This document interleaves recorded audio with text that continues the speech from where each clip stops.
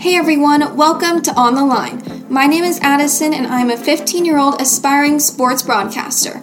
On the Line is a sports podcast that highlights the stories of high school and college athletes so you can get a behind-the-scenes look at what it takes to be the best.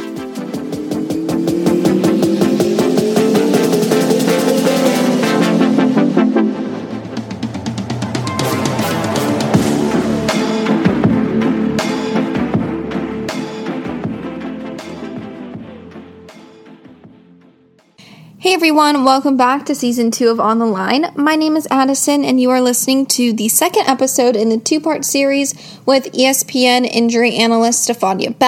Go check out the first episode now if you haven't already. This will make the second part make more sense. But thank you so much for being here and I hope you enjoy. Well, I'm super curious, what happens between the moment you find out about like a big injury that's happened in the sports world to the moment where you're on live TV and sharing it with the world? It depends what the time frame is, but usually people will notice I'm not on like the moment it happens, which is my preference because in the moment where something happens, there's a lot of speculation, right? The broadcasters are sometimes speculating about what's happened. I think they try not to as much as possible because nobody wants to say, oh, that was a terrible injury, only to find out later, well, that wasn't so bad, or to dismiss something and then come to find out later it was something far more serious. And the problem with what we see on video is it doesn't tell the whole story. There's a reason that the athletic trainers and the team physicians or physical therapists, anyone who's involved in the care of those players, they may or may not see what's happened on the field or on the court or whatever the playing surface is because of what they're doing. They may not have a good vantage point to see it visually, but they have to do an examination. Sometimes it's right on the court or on the field. Then they have to bring the player back. They're talking to the player. They're getting information from that player about what happened. And then they're doing additional evaluation in the locker room, potentially, maybe some imaging studies. And sometimes they have to even wait till another day or two to then get follow-up imaging or anything more. So the reason that matters is because all of those things inform the diagnosis and then the plan of care for that athlete. So I try to avoid saying too much about those things before we have some reporting back. You know, sometimes they know right away. They see something on X-ray, this is broken, and then we can talk about it because we get that information. And I try to present my outlook based on what information is available, knowing that sometimes that information is not fully complete. You know, it's not complete. Yeah. Hopefully it's accurate, but not always 100%. So you have to kind of give the context of whatever information you have and then present it. But for me, I always, once I know what the diagnosis is or the suspected diagnosis, and then I look at the athlete, what is the demands of his or her sport. Maybe if that athlete has an injury history, so coming in, is this something that's been a problem that's recurred over time? Because that prognosis isn't going to be as good as if maybe it was the first time with something. Where are they in the season? Because the seasonal calendar, as we call it, can impact how decisions are made in professional sports. Somebody who's approaching the end of a season, it might be better to just shut things down and then allow them to rehab. Somebody who gets hurt in the very first week, there's a lot more latitude in terms of, is it something they potentially could come back from, or are they going to wait and see? So there's all of those things that go into it, and then I try to get my mind around 30 seconds, where it's not very much, 30 45 seconds worth of information that kind of encapsulates all of that. Fans want to know, when is my athlete coming back? That's what they want to know. But it's important for people to remember that we don't, the injuries in medicine are variable for each one of them. It's not a cookie cutter routine. It's not like, oh, you have this, it takes this long. We can do comparisons and look at, on average, what it takes. But you always have to build into that. There are unique characteristics for everyone. And so no timeline is hard and fast from the beginning. I just have to say, it is so amazing how fast us sports fans, viewers, people who just follow along with sports, I find it so amazing how fast we can get this information, and I think it's super impressive. And I think, like, how is this even possible? So I love kind of hearing the behind the scenes, what goes on to make everything possible and to make it so that we can get information so fast and kind of get that idea, like, when are they coming back? Because I need them for my fantasy roster or whatever it is. It's true. But I would just say for everyone who might be listening that's why you have to be cautious with, to look at the source of who's telling you what, because if it's somebody who's speculating on it based on what they saw, and depending on their background, they may have a good idea of what's gone on. But until you're really getting some solid reporting, and then you have to look at, like, who's delivering that reporting, because sometimes people will color it a little bit more positive or a little bit more negative, depending on who's providing the reporting. But we have some excellent beat writers who are there covering teams, who are talking to the managers or the GMs or the coaches but they're also in medical information. Sometimes by the time it gets released to the public, has gone through somebody in the medical group talking with the player and his family, or the player and his agent, and then usually the agent or someone there's then talking to the medical people are communicating with the medical staff of the team, and then they're communicating with the GMs and the manager. So by the time it makes it out to the public, I always say it's like the game of telephone. I don't know if anybody still plays that, but it's like, they said it one way. This person repeats it to the best of their ability, but they're not medical. So a couple words might get lost in the translation, and then it gets repeated, and then it gets out to the public. And so somewhere in there, some important details may not make it. Some of the information may be lost a little bit. So we just have to keep all that in mind and understand that it's not always the most precise. And you have to, that's why I always say you got to temper everything, with the context. Yes, it's like sixth-hand information. You kind of just have to wait a little bit longer to make sure we all have our facts straight. Yes. You have a super specialized role with ESPN. So what does your average workday or week look like? Well, it's funny. It depends on the time of year, right? During season, my week is pretty structured because we have a podcast that we do daily, Monday through Friday. So, we're in studio for the Fantasy Focus podcast in the morning. On Sundays, we have a pregame fantasy show called Fantasy Football Now that airs from 10 to 1. And 3 hours on TV is a lot. Because you have to be up, and we're also getting news all the time because it's updates on players. Injuries obviously are a big deal. Who's going to play? Who's going to sit out? Who might be starting? What are the weather conditions? All sorts of things. So the schedule on Sunday is up very early. I'm usually up at 5, gathering information from my sources and so forth, and then going into work, getting ready and getting on the air. And then we fly through 3 hours of TV, and then we go right to watch games. And we all watch games, although last year with COVID, there were only a few of us were in this room, but a lot of times there's a whole group of us who cover NFL, who watch the games together. You've got them all on all the TVs so that you can see what's going on everywhere.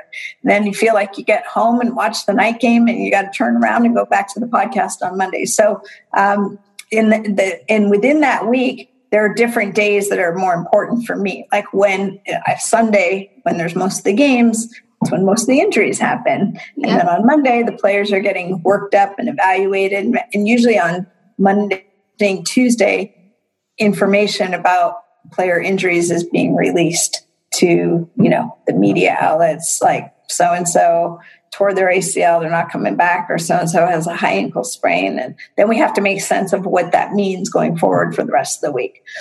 When it's the off season, normally I travel quite a bit. It's been slowed down because of COVID, but as you know, the football season is really year round now. So there are things that happen around it. The combine is usually, I spend a week at the combine because all of the medicals in advance of the NFL draft happen now. They just had the medical visits, but it was just medical, no other component of the combine. There were only 150 players instead of the usual 300 plus. Oh, wow. And we weren't there. So it's very different trying to get information and so forth this year. But, the NFL draft is coming up in a couple weeks. So there's always NFL things to be preparing for. However, I also do work in baseball. I was just recently covering a big baseball injury. I was talking about Tiger Woods when he was injured in a car accident, a month or so ago. So whatever kind of the big injury news is of the time and whatever sport it's landing on, I might be asked to cover it. Sometimes I'm not doing a report that you see on the air, but I might be helping some of our writers who are putting a story together. So you'll see me quoted in a story that runs on ESPN because I'm working with our writers on what the medical information is relative to that player.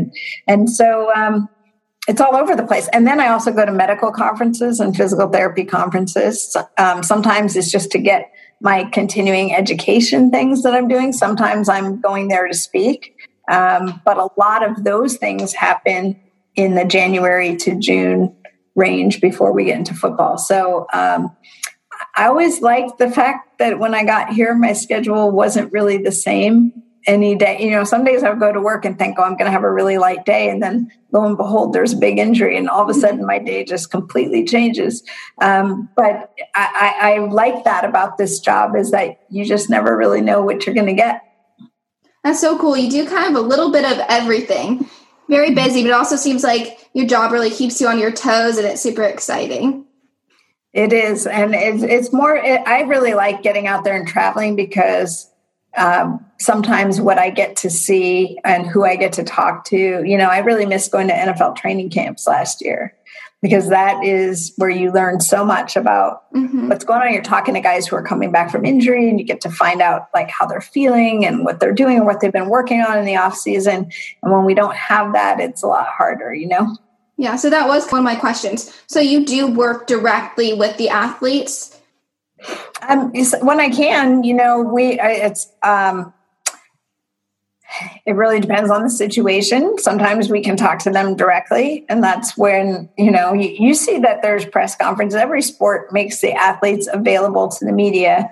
But in terms of what that availability looks like, it's highly variable. And especially these days because of COVID. So there have been a lot more restrictions and it's really made it harder for everyone to do their job because normally you'd have sometimes you can get almost like a hallway conversation effect, and when we go to training camps, players are coming off the field and there's usually a window of time when they're coming in from practice where media can chat with a couple players. And when all of that went away last year, it makes it a lot more difficult to really have that interaction, which is so important, I think, to the stories.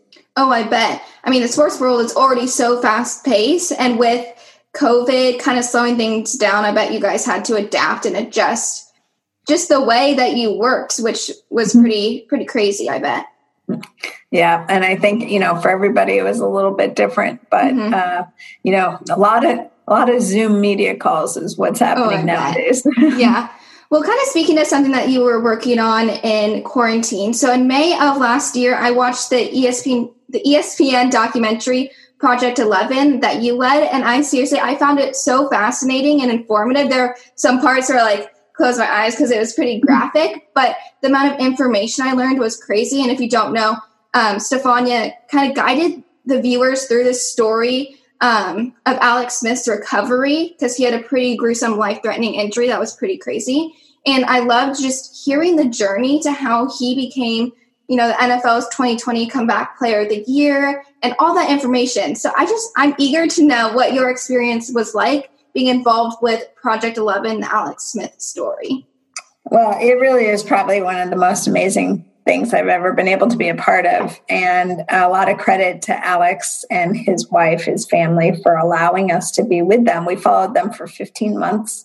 Dr. Robin West was someone I knew professionally who also helped facilitate us all meeting because Alex did want to document that journey. And I give him a lot of credit because he didn't know how it was going to turn out. He really didn't. And when you saw it, it aired on May 1st, as you said. At that point, we didn't know that Alex would be able to come back and play football. When we left off, for people who haven't seen it, we saw him playing with his kids, and that was so important. Amazing. That was what he wanted to, as a father, that's what he wanted to be able to do the most.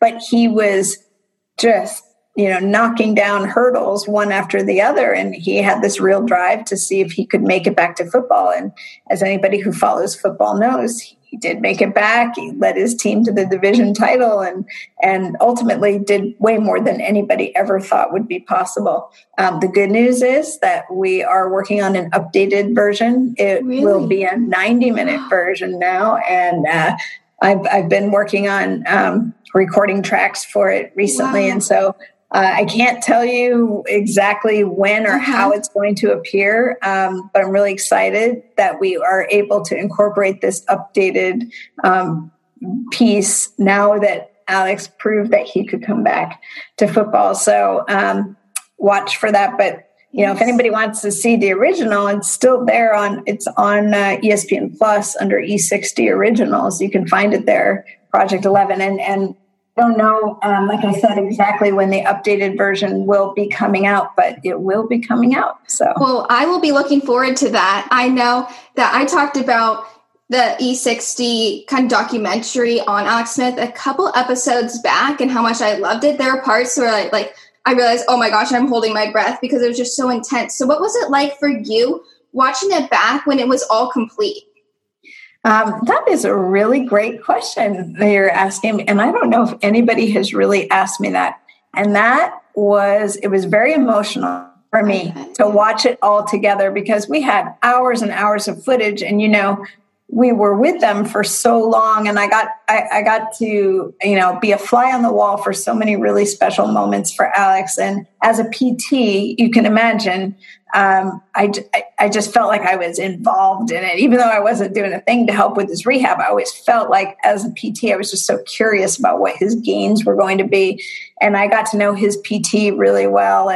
And both his PT that he had in the Washington area, and then the PT who helped him down in San Antonio was actually a friend of mine before Alex ever went there. So it was just great to see. I could see the progress, but to see it put together, edited, my producer and our editor, they were phenomenal and just had such a good sense of what the mood of everything should be. And because we had access to so much medically, which is very unusual to get that kind of access.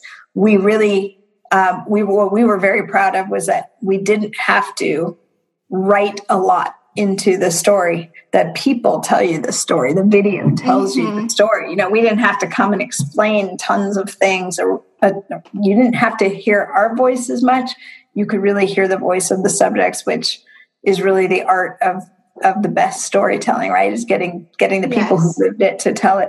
And so even when I first was watching rough cuts, like I would get chills at certain things. I couldn't get through without crying for a few of them. And I thought, this is crazy. I know all this. I know what happens. But it was still felt that way. And then I was very nervous the night that it aired because now the whole world's going to see it, and so what you think, and how hard you work to get there, and all the little edits and all the tweaks and everything that take you right up, really right up to the day that is going out to the public.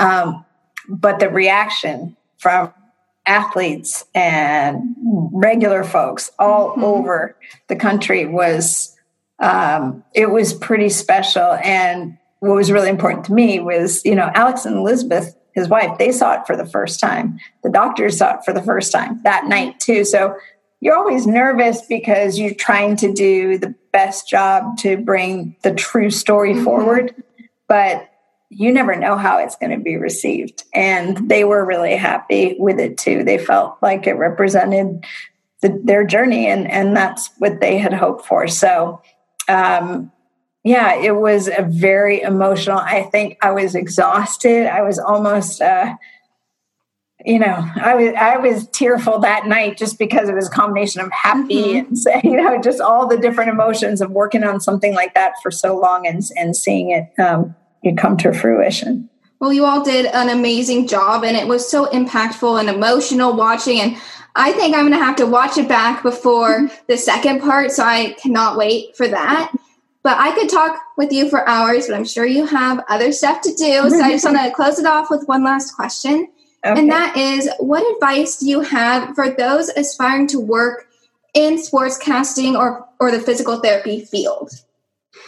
Well, the same thing I tell everyone is just to follow your passion. I mean, that's what led me down this path. If you'd asked me, even when I was at Princeton, I was starting to get the idea of maybe I want to do physical therapy. If you told me I'd be doing this now, I would never have believed it. But I just kept navigating towards where my passion was, which was not only, around sports medicine and athletes, but around sharing stories, and teaching, and all of those things sort of combined. And now I'm getting to do that because I get a little bit of that through, the injury reporting that I do, but I also get to share stories like with Project 11 and the storytelling. And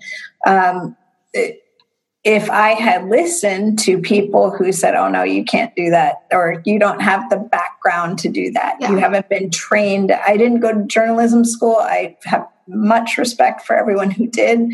But my path was a different one. And maybe there will be a different path for people going forward. But what I do didn't exist. Really, there's nobody else still who works full-time for a network who does what I do. So sometimes I feel like I'm alone on an island, but I'm also really happy and proud that I got myself to that island, by following what I was interested in. So my main things would be don't get discouraged just because somebody else doesn't see your path forward, and follow what you're passionate about, because you want to do what you love. Mm-hmm. You don't want to be stuck doing things that you really don't enjoy. This is it's your livelihood. It's your career. Follow the things that make you interesting. Well, Stephania, I'm mind blown with your story and your journey to where you are now. And I'm so grateful that we found the time to talk and you could share your story with my listeners. I know a lot of this will resonate with them and give them a look behind the curtains on what happens before they see everything on TV. So thank you so much for coming on. Do you mind just shouting out like your socials where people can find you? Oh, of course not. That's what we do. We're pros at doing that on our. You can follow me on Twitter at Stephania_ESPN and on Instagram at Stephania Bell. Well, thank you again. And you will be one of my first guests for my second season. So I'm super excited for that. And thank you to everyone listening. Well, thank you. And congratulations on your podcast. You are a great interviewer. I hope you keep this up. Oh, I really appreciate it. Thank you.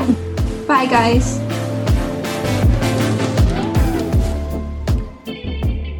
Thank you so much for listening to this week's episode of On the Line. I upload new episodes every Sunday at 12. Don't forget to subscribe on YouTube, leave a comment on Apple Podcasts, and follow On the Line on Instagram, and all those links will be in the show notes. Thank you.